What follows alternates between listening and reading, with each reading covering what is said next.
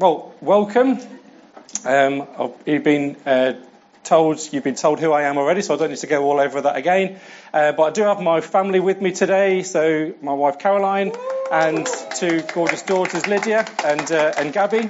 And Steve gave a little bit of a story about where we came from in coming to Jubilee Solihull about 18 months ago.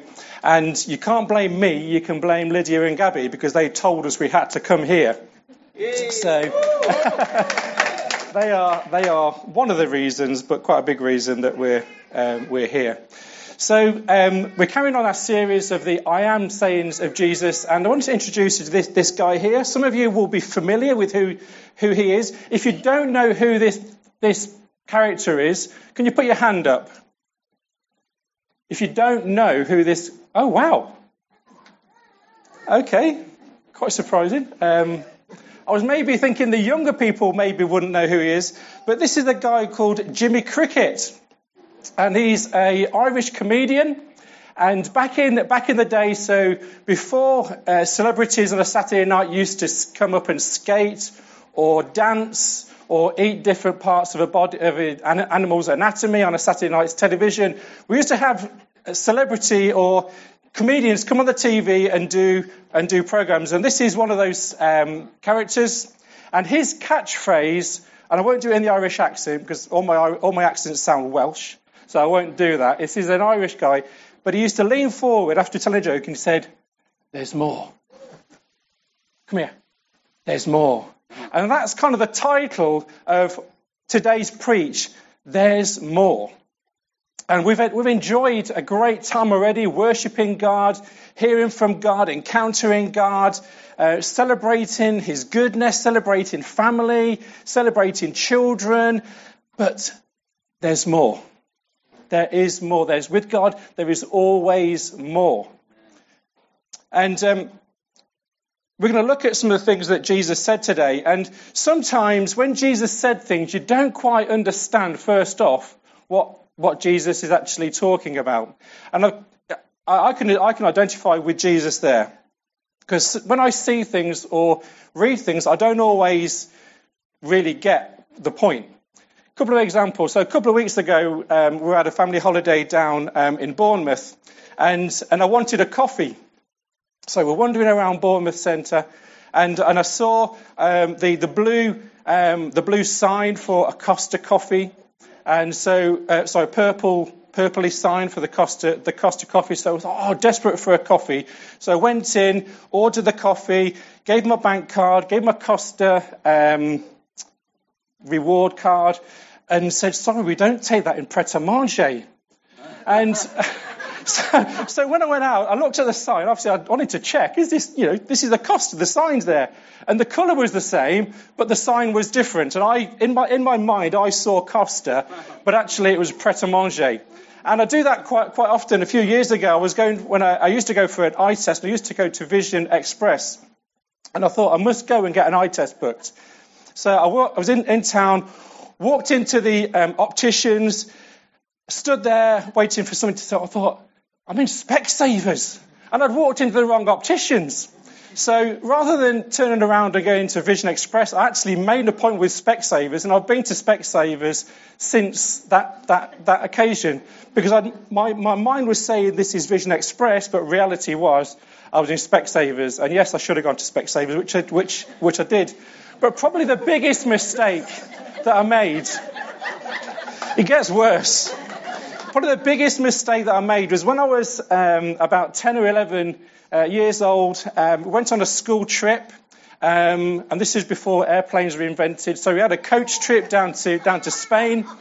And when you're 10 or 11, you want to take something back to remind you of your holiday. This is my first time away from my family and also in a foreign country. So I want to take something back just to remind me of my time. So I brought a souvenir T-shirt. And I thought I'm going to save for that souvenir T-shirt for the journey home, so that when I arrive back and step off the coach, my parents will see this wonderful Spanish T-shirt that I brought with Spanish language on. So I put this T-shirt on as we came home, and the coach arrived back at the school, stepped off the coach, And on the T-shirt that was the Coca-Cola symbol. And under the sign, it said, "Enjoy cocaine." So I thought cocaine was Spanish for Coca-Cola. So anyway, needless to say, I didn't keep the T-shirt. It didn't last me. It wasn't mine for much longer. It was soon disposed of quickly. But this is just me. So sometimes I see things or read things and see something completely different to what is actually meant. And there's many occasions, and we're going to look at one of those occasions today, when Jesus said things and on first glance, the disciples got completely the wrong end of the stick of what Jesus was talking about. So just to set the scene, we're going to read some scripture just in a moment. But I'm going to set the scene first because it's quite a long passage we're looking at. So we're only going to read a chunk of it. And to set the scene, Jesus was with his disciples. And so originally Jesus was in Jerusalem. They'd been to a festival there and done some meetings there. And then some people attempted to kill Jesus. So Jesus left Jerusalem with his disciples and went to a place called Bethany, which was several miles outside of Jerusalem. And Jesus was there with his disciples, baptizing people, probably raising the dead and changing water into wine and all the stuff that Jesus did. And somebody came as a message to Jesus, and Jesus, the messenger said, "Jesus, your friend Lazarus is really, really ill. You need to come now. He's really ill. He may not survive. We need you to come now back to Bethany, where actually two Bethanies. So there's Bethany, which was a couple of miles from Jerusalem, where Lazarus was, and there was another Bethany miles away where Jesus was. So they went to where Jesus was, and they said to Jesus, "You need to come back and help us because Lazarus is really sick." Now, our natural response when somebody is really ill is you drop everything and you go, don't you? But Jesus was like, relax, guys. Lazarus isn't going to die. This isn't going to end in death. But actually, through this, you're going to see something of heaven revealed. Now, that's my paraphrase. What Jesus actually said was, this sickness isn't going to end in death. No, it is for God's glory, so that God's Son may be glorified through it. Who knows that Jesus doesn't always answer the prayers that you ask or the demands that you put before him? He doesn't always do that. And I think if Jesus did do that for me, I'd be in a room of thousands of people with my friends and family all worshipping God together. I'd also be in a job that has got no stress, no targets, but the same, if not more, pay. I'd also be driving a Range Rover Vogue in black. And I'd also have a six-pack rather than a beer belly. So our prayers don't always get answered the way that we initially set out. And this is one of those occasions. This was like a prayer that the family of Lazarus said to Jesus, "Jesus, come and help us." Jesus' reaction was, relax. He didn't say no. He just says, not at the moment. The word glory, when Jesus said it's for God's glory that God's Son may be glorified through it, sometimes the word glory is one of those words that is just like, seems to be, we kind of know what it is, but don't know what it is. Does that make sense? We kind of get an idea, but we can't really pin it down. If I was to say, this is just a very simple thing. If I was to say that glory is something revealed to you which causes you to praise and worship, that just helps us to think, actually, what was Jesus saying? He says, you're going to see something glorious to come that is going to cause you to praise and worship even more than me just coming and making Lazarus better. Now, you're going to see something of what I do and what I say that is more glorious, that is going to cause you to praise God more than just me coming to help you get Lazarus better. So Jesus delayed going back to Lazarus. And then in the build up to what we're going to look at, Jesus then says to the disciples after a couple of days, right, time's up, we're going to go to Lazarus now. He's sleeping. Lazarus is asleep, and we're going to go and wake him up. The disciples were like, well, if he's sleeping, then sleep is good if you're poorly.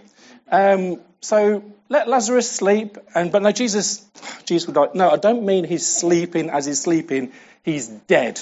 All right? To be blunt and cut to the thrust of it, actually Lazarus is now dead. I reckon if Monty Python wrote a sketch, he would have some fun with this one. Look, he's dead. All right? He's deceased. He's no more. He's thrown off his mortal coil, or whatever the parrot sketch goes.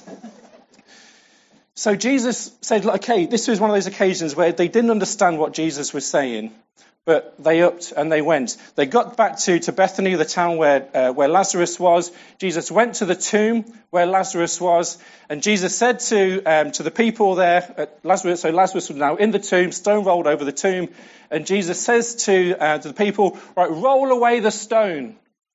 And the people were like, Jesus, he's been in there for 4 days.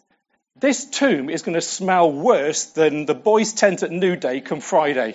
All right, this is going to be a bit stinky. There's some rotting going on in there. Are you sure you want us to open the tomb? Jesus was like, no, open the tomb. And they open the tomb, and Jesus calls out, Lazarus, come out. Now, in my mind, I can imagine Lazarus wrapped up in his shroud and then wraps of thing. So he either came out like this, or he came out like a zombie off the Scooby-Doo, like this. Jesus, that's just how my mind works. He was dead. He was wrapped up. And then he would maybe say, look, I can't breathe in here. Can you get this off me? Anyway, he raises Lazarus from the dead. Now, sandwiched in the middle of this occasion where Jesus goes to Bethany after a couple of days and raising Lazarus from the dead, there's an encounter which Jesus has with Martha and Mary, who are Lazarus' sisters, that we're going to look at and spend the rest of our time looking at together. So if you have a Bible, we're going to look from John chapter 11. The words will also come up on the screen, so if you haven't got the Bible, that's fine. You can follow on the screen. John chapter 11 and verse 17. So this is where Jesus has come to Bethany, to Lazarus' village, before he raises him from the dead. So it says, on his arrival, Jesus found that Lazarus had already been in the tomb for 4 days. Bethany was less than 2 miles from Jerusalem, and many Jews had come to Martha and Mary to comfort them in the loss of their brother. When Martha heard that Jesus was coming, she went out to meet him, but Mary stayed at the home. Lord, Martha said, if you had been here, my brother would not have died. That's a genuine question, isn't it? It's a genuine thing to say. I think I'd have been thinking the same. Jesus, I thought you helped people. Jesus arrived at the village, and the first thing that Martha says to Jesus was, Jesus, if you'd have been here, what I asked for would have happened. It's a genuine question. It's a genuine concern that Martha had. And then she says, but I know that even now God will give you whatever you ask. Jesus said to her, your brother will rise again. Now I'm sure at this funeral, many people have said to Martha and to Mary and to the family, do you know what? Lazarus is going to rise again. There's going to be a time, some point in the future, where Lazarus is going to rise again. So this was what Jesus said to her wasn't anything new. She probably heard it many, many times. But what she heard next was something new. Jesus said to her, I am the resurrection and the life. Cue the EastEnders theme tune. What an amazing thing to say. Jesus said, I am the resurrection and the life. I can imagine when Jesus was about to say those few words that all of heaven lent in. Because Jesus wasn't just saying words. Jesus was going to declare something of who he was. So heaven leans in as Jesus says, I am the resurrection and the life. Those words that Jesus said are packed with hope for us. They're packed with a revelation of who Jesus was. Not just for the people in that Jesus was talking to there, but also brings us hope, brings us something that we can take from this today in 2018. So let's just work through these few words that Jesus said. Let's start with I am. Steve kicked off the series a few weeks ago, looking at an occasion where Moses, back in the Old Testament, had an encounter with God. And Moses was being sent back to the Israelite people, and Moses said to God, look, who are you? Who do I tell these people that you are? And God said to Moses, tell him I am who I am. This was a name of God that was being given to Moses to take back to the Israelites. So when Jesus said, I am, he wasn't just simply saying something about himself. That I am was absolutely packed with meaning. What he was saying, that the eternal God, the creator of the whole universe, was being revealed in Jesus. You know, to Moses, God was revealed as a name. To us, God is revealed in a man, Jesus. So sometimes people say to me, how do you know that there's a God? Prove that there's a God.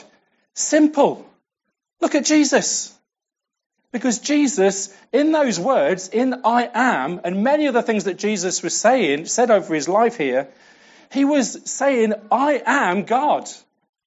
God, the creator of the universe, is being revealed in me. I am God. I am the name of God. Jesus was taking upon himself.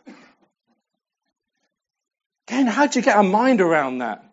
I gave it a little bit of thought, and the best thing that I can come up with, if we can put the next slide up, please, Jeremy. Most people will know who this guy is, Richard Branson. One of Britain's probably most popular business people. And Richard Branson started his first business in 1970, doing a postal delivery service for records.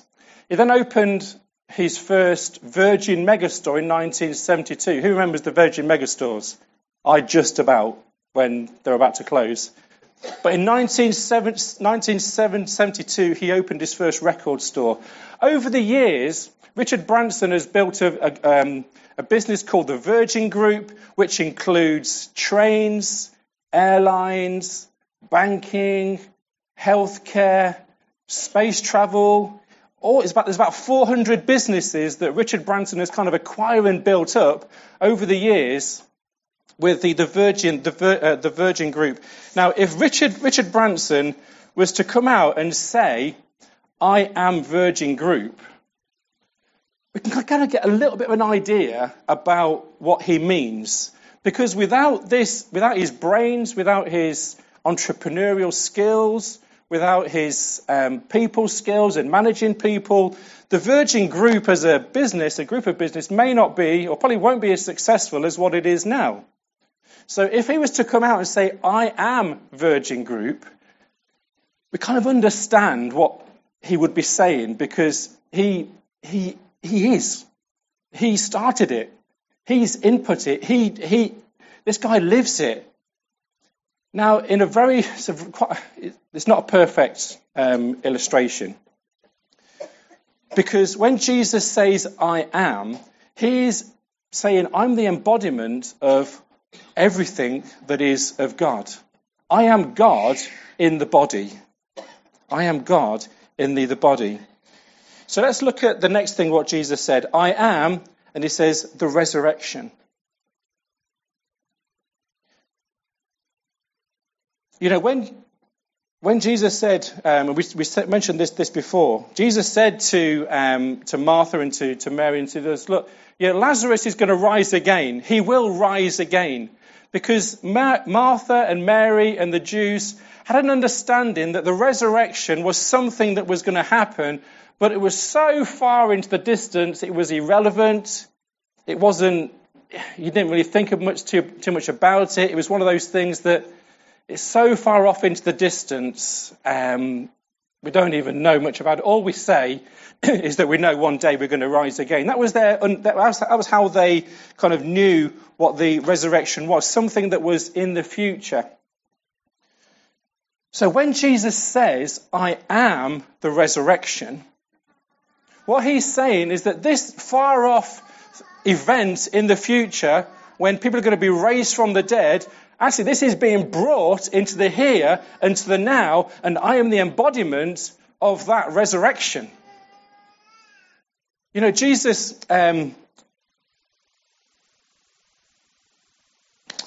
say something else there. The Bible says that we're dead in sin. This is what the Bible says, that we're dead in our sin. That spiritually, before we become Christians, before we know God, spiritually we're dead. We're helpless. We're powerless to do anything about it. But then in the same passage where it says that we're dead in our sin, it also says that through God's love and his rich mercy, we've been made alive with Christ. So in Jesus, there is a resurrection, not just for the people that Jesus was talking to there, but we can know something of what it is to be resurrected and to be brought alive. You know, for Christians, and we talk about this a lot at the Easter story, that without the resurrection, this is just pointless. We may as well go shopping, or go watch a football match, or do something else that you enjoy. If Jesus isn't alive and well, all this is just a waste of time.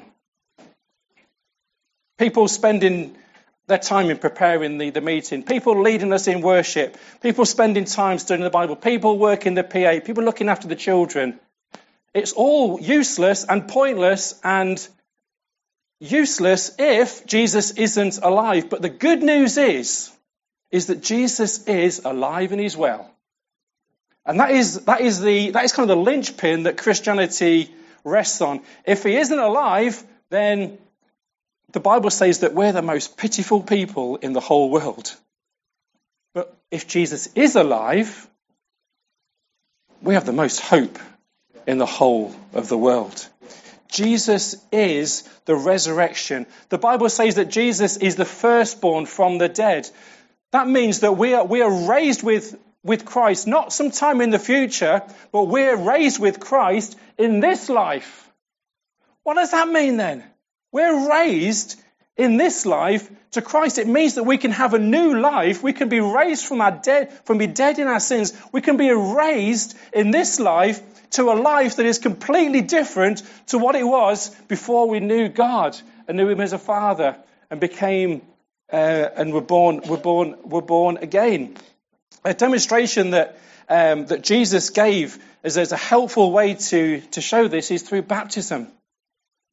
You know, over at New Day, and I will make a point of this because I think it's really important. At the New Day, which is the youth event over in Norwich that we went to, I was asking a few of the young people that I knew were Christians, have you been baptised? A lot of people said yes, I had, in a fish tank or some pool somewhere. But actually there was a few young people, and I won't look at them because they know who they are, and I won't point them out. There was a few of our young people who are not baptised. And I want to encourage them, I'm not going to look at them, but I want to encourage them to consider that they should be baptised. You see, what baptism does, it demonstrates what happens to us. See, if you've ever been to a baptism, you would have seen somebody in a big bath, and then somebody would put them under the water. And that's a demonstration that they are dying to their old self. That they're then saying, look, my old life, how I wanted to live before, I'm dying to that. I know that it wasn't good. I'm dying to my old self. When they're under the water, they're saying, I'm burying it. I'm leaving it in the past. But then we raise them up from the water. which is to signify that actually I'm being raised again to lead a new life following God, and this is a demonstration of that. You see, there is a new life that we can encounter now. So I just want to encourage anybody, if you love Jesus, if you follow Jesus, but you haven't been baptized, I encourage you to do it. It's something that Jesus talks about. It's something that he says. It's part of your witness and your testimony. That is just a demonstration. There's nothing religious or there's nothing magical about it, but it's something very clear of, no, I'm going to demonstrate what has happened to me. I'm demonstrating I've died to my old self and I'm being raised to the new life.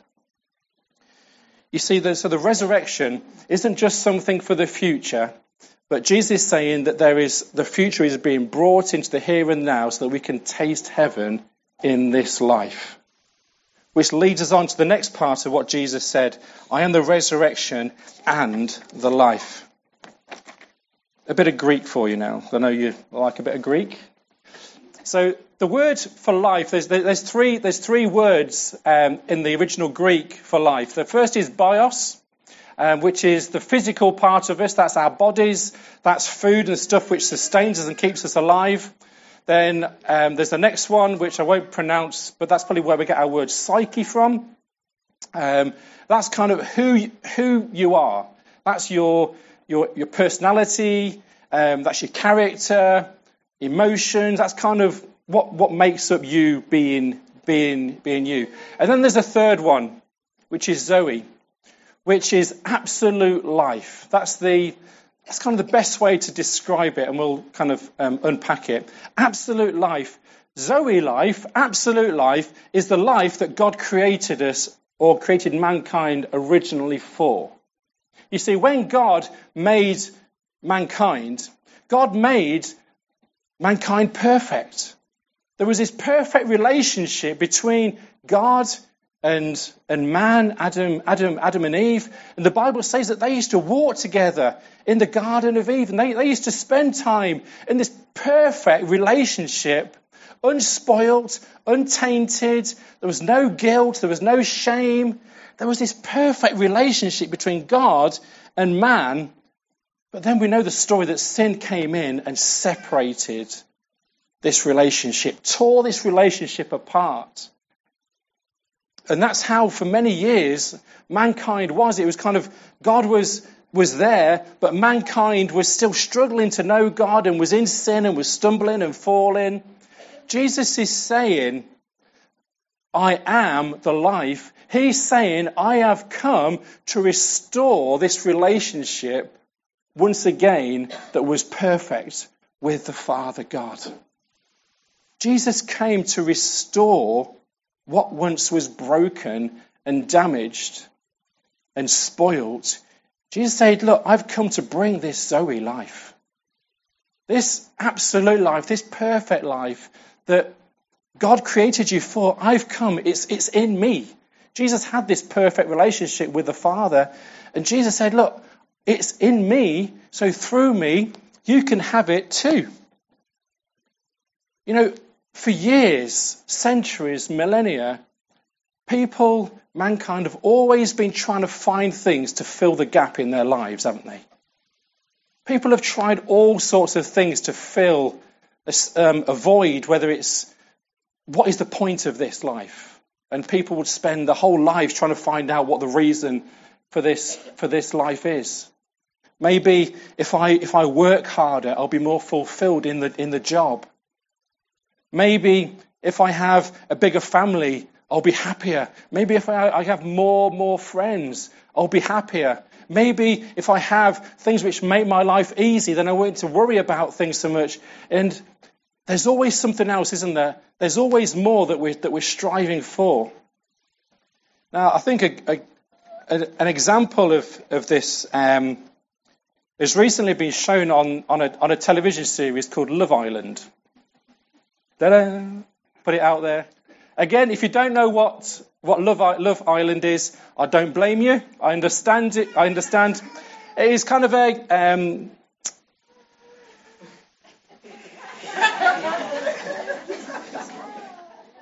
It's one of those reality TV programs when they take a whole bunch of perfectly formed men and perfectly formed women and put them in a villa in Spain together, and they pair them up, and then as the weeks go on, they get voted out until there is a couple that is the winner, and they get, I think, is it £50,000? I think they get, or something like that. But it's a program. Again, I don't watch it. My girls like it. I've not said whether I approve it or not. But anything reality TV, I kind of find a bit annoying. But in the Love Island, in the recent series, there was two characters that when they got into the villa together, their names were Adam and Rosie, and when they were put into the villa together, they kind of were put together as a bit of a couple, and so they kind of had physical time together, if that is sort of PC way to put it. And anyway, after a time, there was something else. So they used to put new people in to try and stir things up. And there was somebody else that was put into the house, and Adam's head was turned. I think it's a coincidence that his name was Adam, because Adam's original head was turned by sin, wasn't it? So anyway, I won't go there. So this guy Adam, who had this kind of relationship with Rosie, his head was turned to another young lady. And so Adam and Rosie's relationship kind of broke down as he went off looking, and apparently he did this on more than one occasion, where he would kind of be distracted by another female in the house. And Rosie said something to Adam, which I think just sums up man's need for something else. She said to him, "You're not going to get something real if you're always looking for more." It's a very profound thing for her to say. At the time, she was also talking about the relationship. If you're always looking for another girl, something different, more excitement, you're never actually going to get anything real at all if you're always looking. And I think that is just perfectly illustrates our lives at times, that actually we think, if I can just get that, if I can just get that, if I can just get that, but that fulfillment just seems to be 2 or 3 steps out of our reach. Jesus is saying, I am the life. What you're looking for in fulfillment, in purpose in this life, it's in me. It's in him. It's in Jesus. You know, when Jesus was praying for his disciples, he said, "Now this is eternal life. This is what Zoe life is all about. This is what this ultimate life is all about, that they may know you, the only true God." You see, being a Christian for me isn't about doing stuff, about keeping rules. It's not about trying my best to make sure I'm a good boy today. It's not about trying to treat other people as best that I can, even though Jesus said these are good things to do. You know, for me, and I know for many people here, the thing about being a Christian, it's about knowing God as a perfect Father. That is what Zoe life is all about. It's about knowing God as a wonderful, perfect, unconditionally loving, patient Father. You know, Vicky prayed it earlier. He's perfect. He's a daddy. You know, the Bible calls God the Father Abba. That's kind of the words. You know, if a child says to their dad, Daddy, it's not some distant, "You're my father." "Oh, you're my daddy." And this is how we can call our Father God. We can call him Daddy. We can call him Abba. And this is what Zoe life is really about. This is the life that Jesus is talking about. There is more to this life than what you're striving for. And I have come to raise you, to resurrect you, to bring you new life into this Zoe life. That's what Jesus said, and that's what Jesus continues to offer us today. There is more to the Father, our Heavenly Father, than we know. Even if you've been a Christian for many, many years, there is more to know of the Father. There is more to engage with Him about. There is more to experience with your Father about. But also, you may be sitting here saying, actually, I don't know God as a Father. I've always known God as some man in a big beard that sits on a cloud covered by angels that play harps.